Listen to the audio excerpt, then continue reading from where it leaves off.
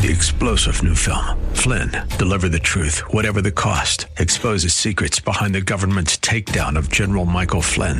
Flynn knew what the intel world had been up to. He ordered the first audit of the use of contractors. This set off alarm bells. He told the truth. He was the most dangerous person for Donald Trump to hire. They had to get rid of Flynn. Flynn, deliver the truth, whatever the cost. Available now. Watch it today. Go to salemnow.com. salemnow.com. I don't care what they might say. We love Jesus anyway. Today on Way of Grace, we continue our series Promoting Jesus God's Way. It is a look at the person and work of the Holy Spirit. We're in Psalm 33 today. Join us. Lady, could you worship and adore a risen Lord? I don't care what they might say. We love Jesus anyway.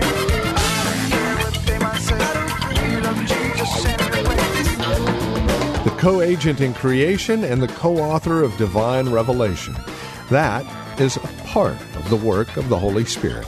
That is what we're looking at today from the eyes of the psalmist in chapter 33 of Psalms, verses 1 through 9. The person and work of the Holy Spirit, co-agent and author. With today's broadcast of Way of Grace, here's Pastor Jesse Gistand. If you will, turn back in your Bibles to Psalm 33 as we take a second consideration upon this great doctrine of the Word of God, essential to our life and salvation, and that is the person and work of the Holy Spirit.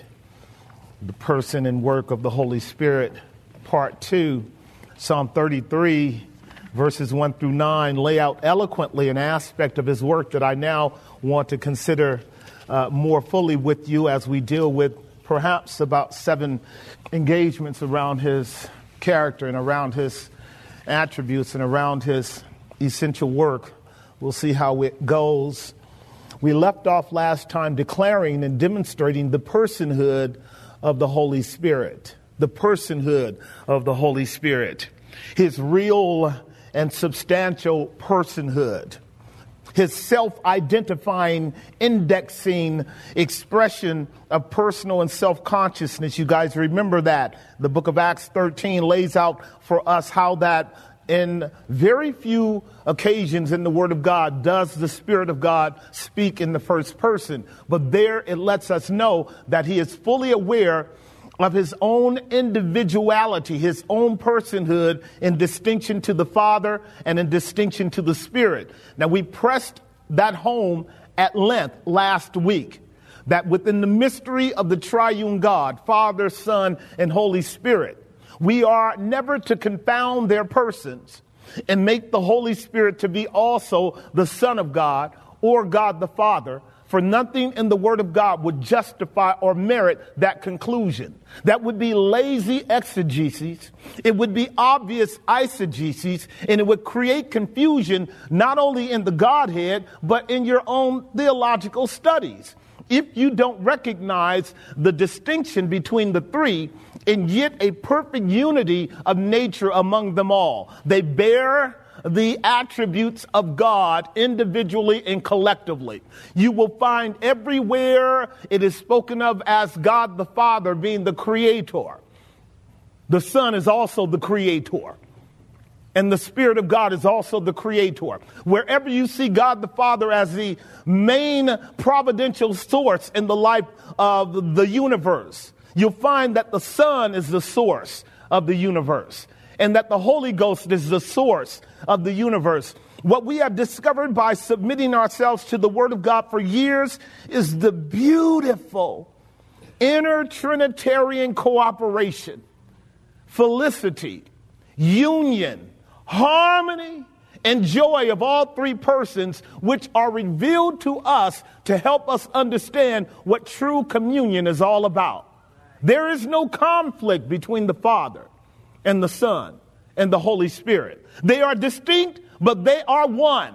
The Bible says they agree in one, and they are one in all that they do. At no time will the Father have a will that is in contradistinction or averse to the Son. At no time will the Son ever say or do anything that would violate or stand in stark contradiction of the Father. At no time will the Holy Ghost ever just launch out and do his own thing. They are so unified in their persons that when you think about the one, you must necessarily think about the other. When you think about the glories of God in the person of Christ, you must necessarily think about his daddy. When you think about the work of the Holy Ghost, please understand this is where we're going as we work our way deeper into his offices. Never assert or assign to the Holy Ghost this crazy notion of some wild-eyed sort of vagabond that goes around doing whatever he wants to, contrary to the character and nature and attribute of the Father and the Son. Never attribute to the Holy Ghost your own silly notions of hyper-mystical chaos and confusion and Babylonian and pagan expressions of worship that you can't explain. Never do that to the third person. He's a person. And he will never operate contrary to the attributes of the second person or the first person. And according to the Word of God, God is what? He's love. And love never behaves itself unseemly. See it? So the Holy Spirit is never to be attributed as the one taking you up and throwing you across the room. And by the time you wake up, your shoes are over here, your dress is over here, your slacks is over here, and calling it the work of the Holy Ghost. Nothing could be further from the truth. You got time for me today? And so as we work into this, I'm getting ready to take you into the text so that you can deal with it more propositionally, because we really do believe the Word of God is sufficient in all matters of doctrine and truth. When rightly divided, we can declare to you plainly what the Word of God says about God, his person, and his work. The objective of the Spirit of God is to actually bring into reality everything that God the Father and God the Son has purpose. His role and function, you might as well get that. When we talk about the gospel, we say that the gospel is the person and the work of Jesus Christ. That is the gospel in a nutshell. You get the gospel wrong, you get God wrong. You get God wrong, you get salvation wrong. You get salvation wrong, you miss glory. When we say the gospel, we are saying the person and work of Jesus Christ. He becomes for us the one whom God has made preeminent over everything, by which we know the Father, but we only know the Father through the Son. And we only know the Son by the Spirit of the living God. And so as we move into our second consideration, here's the title of our message today: the person and work of the Holy Spirit of God, his co-agency and his co-authorship. There are four major categories by which we can define the work of the Spirit of God. And there are a number of subcategories under that. But four major categories. You can write them down if you want to. I've been teaching my men, and some of our ladies know how to be what we call expository what? We're not lazy listeners. We don't come to church to be tickled, made to feel good. We come to church to hear from God. Let him that has ears hear what the Spirit has to say to the church. And so today we want to contemplate a little bit more deeply who he is, because he is to be known. Four areas, four functions, four roles of the Spirit of God. You can write them down. The first is called agency. We'll deal with that briefly. What is an agent? He is a person who operates on the behalf of an institution or a group of people in order to affect the will of that institution or that group. The Spirit of God is what we call the operational agent of the three persons. He is a glorious agent among the three. You won't find the two anywhere where the third one is not there. His role is agency. We'll see that in a moment. His second role is authorship. That will be what we will press on today. He is the immediate presence and producer of all things generated. That is, wherever God's will is decreed and wherever the Son has articulated God's will, the Spirit of God is the one to bring to pass or to produce the articulation of the Son, since he is the Word of God, and the decree of the Father. The Father decrees, the Son articulates, and the Spirit brings to pass, or if you will, administrates, or if you will, expresses that will articulated by the Son of the living God. How many of you guys are following me so far? That's exactly what he does. He administrates, he brings to pass, he expresses the articulations of the Son. You have that in your outline. Thirdly, the Spirit of God is that great apostle who is sent by Christ, Christ being the ultimate apostle sent by the Father. And in his apostleship, the role of the Spirit of God is to take everything that Jesus is and Jesus says and make it a reality in our lives, so that he never, ever is engaged in an independent, autonomous work, so that he shapes you into something that doesn't look like Jesus. See, an apostle has one role: to execute as a missionary and emissary of his authority exactly what his authority says. And the Holy Ghost is the grand, third, and final and immediate apostle who persuades us of everything glorious about Christ. When we get into that text, you'll see that it has more to do than just with what you know. It has everything to do with who you are. And he will glorify me, for he will take the things of mine and show them to you. That's his role as the great apostle. We don't even know God in the saving mercy and pardoning grace of Jesus Christ apart from the Spirit of God. And fourthly, he will be proven to be an advocate. An advocate. What is an advocate? An advocate is two things. He is a promoter and a defender of the one he advocates. He is a promoter and defender of the one he advocates. And the Holy Ghost has been advocating for the Father and for the Son and for his people from the beginning of time. I'm looking forward to getting to that. I'm so glad I got an advocate with the Father, Jesus Christ the righteous. And I'm glad I got an advocate in the Spirit of God, because he promotes and he defends all those that are his. And that's where we're going in our series. But today we want to back up and deal a little bit with agency and authorship. Agency and authorship. Wherever you see God's lauded in the scripture, he's lauded as two things: creator and redeemer. God is creator of the universe, and he makes no bones about that. I am God all by myself, and there is none other. I don't know any other God but me. Now, when you're omniscient, that means there is no other God but you. He is the creator of the universe, and he boasts in creating the universe. He boasts in keeping things together. But as I have stated to you, this truth is attributed to not only the Father, but the Son and to the Holy Ghost. They are the tri-personal God who creates all things. Let's begin to unpack that. In Psalm 33, it opens up saying, "In thee, O Lord, Yahweh, Jehovah, do I put my trust." This is a psalm by a believer. "Let me never be ashamed. Deliver me in your righteousness." And then he says, "Bow down thine ear to me. Deliver me speedy. Be thou a strong rock for a house of defense to save me." David is speaking to God as his Savior. And what does David do as he speaks? I'm in Psalm 31. I should be in Psalm 33. That's good too. Psalm 33. "Rejoice in the Lord." I know y'all say, "Where's this brother at?" "Rejoice in the Lord, O ye righteous, for praise is comely for the upright." I'd love to stay there and let you know, when you really know God, praise is natural to your soul. We have a real problem with men and women who don't know how to praise him and yet declare that they know him. When you actually know God and his saving mercy, the thing that should come up out of you naturally is praise and adoration for his glorious being. But here's what he does. He says, "Praise the Lord with harp, sing unto him with psaltery and an instrument of 10 strings." Don't you love David? David was a sweet psalmist, and he loved lauding God in song. And then he says over in verse 4, after he says in verse 3, which we can all be admonished by, sing skillfully, play skillfully. All right, don't tear it up. And we're about to understand why. Whatever you do for God has to have a right motive. And it has to be done with a level of excellence. And anything short of that is dishonoring the character of God. Play skillfully.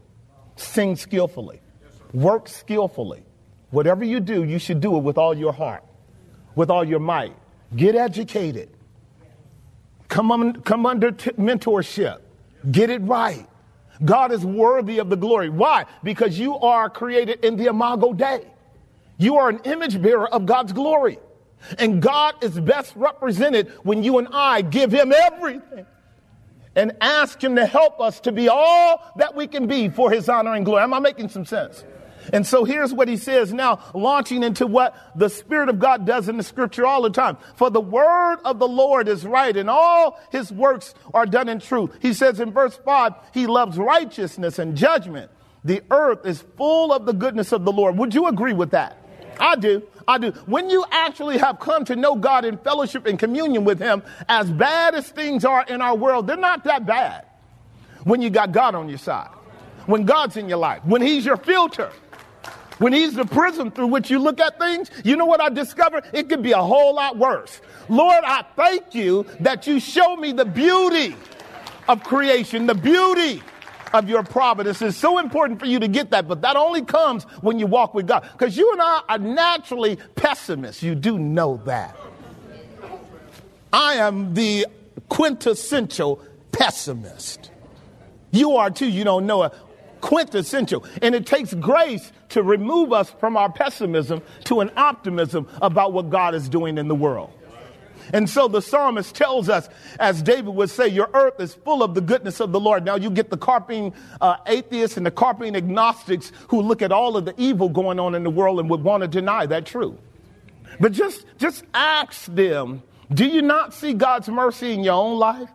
How you breathe in and out God's air and he ain't killed you yet? How he allows you to work and make provisions, and he has not impeded you. He's giving you good health. You still have a good mind on your shoulder, somewhat. You're a little crazy because you don't know God gave you your mind, but you still have a good mind on your shoulders. He's giving you grace to even do good, but you're going to answer for that. God's been good to you, atheists. He's been good to you, agnostic, as he's been good to you, people of God. And God will prove in the day of judgment that no one will be able to say that God is not good. The Lord is good. He's good. Here it is. Let's go to work. Here it is. Verse 6. Look at verse 6 with me. By the word of the Lord were the heavens made, and all of the host of them by the breath of his mouth. Do you guys see that? I'll share with you that if your eyes are open to the reality of the glories of the triune God, you see the Trinity in that text. By the word, the second person, of the Lord, the first person, were the heavens made. And by the breath, the third person, were they gathered together out of his mouth. Do you see it? You can mark it down because all three persons are always working to bring to pass their will. They are the triune collaborators. Where one is, the other two are. One may be more prominently featured, but you're never going to have the three separated. By the word, Jesus Christ, of Yahweh God the Father, were the heavens made, and all of the host of them by the breath, the Ruah, Spirit of his mouth. He is called the Holy Ghost. The word declares that the Spirit of God was a major agent in the creational process. Look at Genesis chapter 1, verse 1 through 3. Once again, let's affirm that we are now under our third point from last week. He is co-agent in creation. Co-agent. In the beginning, God, right? Created the heavens and the earth. Here we have Elohim in our natural context, and Elohim running through the text will be discovered to be the tripersonal God who says in verse 26, let us, not me, not I, let us make man in our own image. The triune God is already in verse 1. But because of what we call the structure of the text in order to lay out covenant theology, God the Father is always viewed as cardinal person one. Is that right? This is God the Father in the beginning creating the heavens and the earth. Verse 2. Notice what it says. And the earth was without form and void, and darkness was upon the face of the deep. And here we go. And the third person hovered over the waters. I'm getting ready to explain that. Do you see that? Now here comes the second person in verse 3. Here it is. And God said, in the beginning was the Word, and the Word was with God, and the Word was God. The same was in the beginning with God. And he was the one that created everything, that is the Word, and there was nothing that was created that he did not create. Do you see all three persons again? They are always working, always working. Going back to verse 2, let me show you something as we move into what I call the agency of the third person in the creative work. Back in verse 2, notice what it says, and the Spirit of God moved. That Hebrew verb there means to hover over as an authority with a particular assignment to work in such a way as to bring to pass God's will in that particular object or upon that particular object that he is now hovering over. We will see this explicitly in your outline. Whenever you see the Spirit of God present, his job is to produce order and what we would call adorning of the thing that is made. Order. So in the Genesis narrative, it lays out the idea that God created from nothing. We call it ex fiat. God spoke. That's what you heard in Psalm 33. God spoke and it came to pass. He commanded it and it stood still. God spoke and it came to pass. He commanded it and it stood still. That's a God that speaks things that don't exist into existence, right? But once he spoke it into existence, he moves into what we call the second stage of formation and order, because God is not a God of chaos or confusion. And the work of the Holy Ghost is to take the mass of creation now and to organize it over a 6-day period whereby it adorns the nature of the triune God. This gets back to the point of praising God, because when God reveals himself to us, God reveals himself to us as a God that is beautiful. When he reveals himself to us, he reveals himself to us as a God that is beautiful. We don't know the true and the living God if we assume him to not be beautiful. He is a beautiful God. He is mysterious. He is transcendent. And his understanding is beyond our capacity to know unless he reveals himself to us. But please understand this. He is never the author of confusion. He does not create chaos. He is not operating in contradiction to his nature because he is love. So he orders all things. And in fact, that's what is meant in Psalm 33, verse 6, that the breath of the Almighty has brought it to pass. That word breath there is ruah. The translators use that in verse 6 when it says breathe. Breathe. Do you guys see that? Breathe, and by the breath of his mouth, he's being anthropomorphical now. Y'all see that? You know what an anthropomorphism? It's a man-like attribute. Now, God is spirit by nature. So that ontologically, we don't view God as a man. To do so is to limit God. But when God speaks in what we call the lisping language of you and I, he says he breathed like you and I breathe, right? And the term here is as the word breath. Now, you and I have breath because we are what? Alive. The evidence that we are alive is we breathe. But sometimes we can confuse the notion of breathing with being spiritual or it having spiritual essence. Let me clarify that for you. Your breath is not your spirit. Please understand that. When you breathe out, don't say good morning, Holy Ghost, to your breath. Got to help you. The breath is the air that is in our space that our lungs have beautifully learned how to breathe in order that oxygen might go to our bloodstream and impact this circulatory system and this fabulous thing we call a body. When you die, your breath ceases. But you can't say that you are breathing spirit because the spirit can't be seen, it can't be felt, it can't be perceived by the physical senses. Y'all with me? So what we're saying is that the Spirit of God gives us breath. That's Genesis 2:7. But breath is not equivalent to spirit. Please get that. When you breathe in and out, the Spirit of God ain't going in and out of your body. Neither is your spirit. Am I helping somebody? I'm just trying to give you a help on making sure that as you begin to study and comprehend the Spirit of God, one of the things that God has to do for you and me when we're dealing with spiritual concepts or theological concepts that's beyond our reference point is he has to use analogies. So breath has always been a mystery to mankind because we have never ever produced breath and we don't have the capacity to contain breath. A doctor in the house will tell you quickly he has never ever produced breath and he has never ever kept breath in somebody's body. Whenever it's time to go, you're going and your breath is leaving your body. It is part of the mystery of the work of the Spirit of God.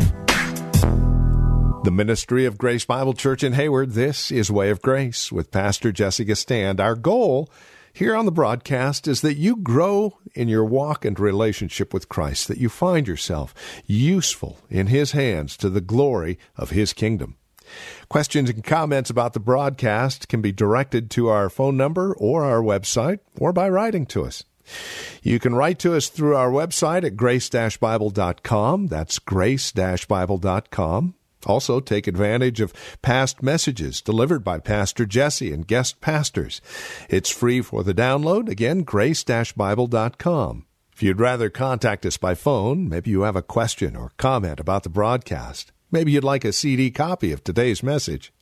Call us at 510-886-9782. That's 510-886-9782.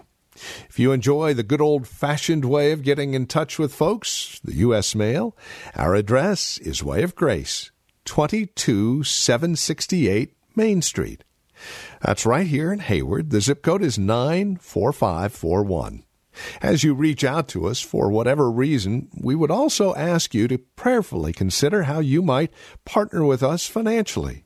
If you have added financial resources at your discretion, we would ask you to consider joining us as we present the gospel on a daily basis here on Way of Grace.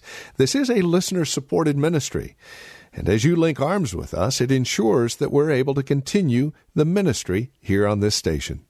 Please consider that as you get a hold of us, and then join us again next time as our study in God's Word continues, that you might find yourself on His way of grace. I don't care what they might say, we love Jesus anyway.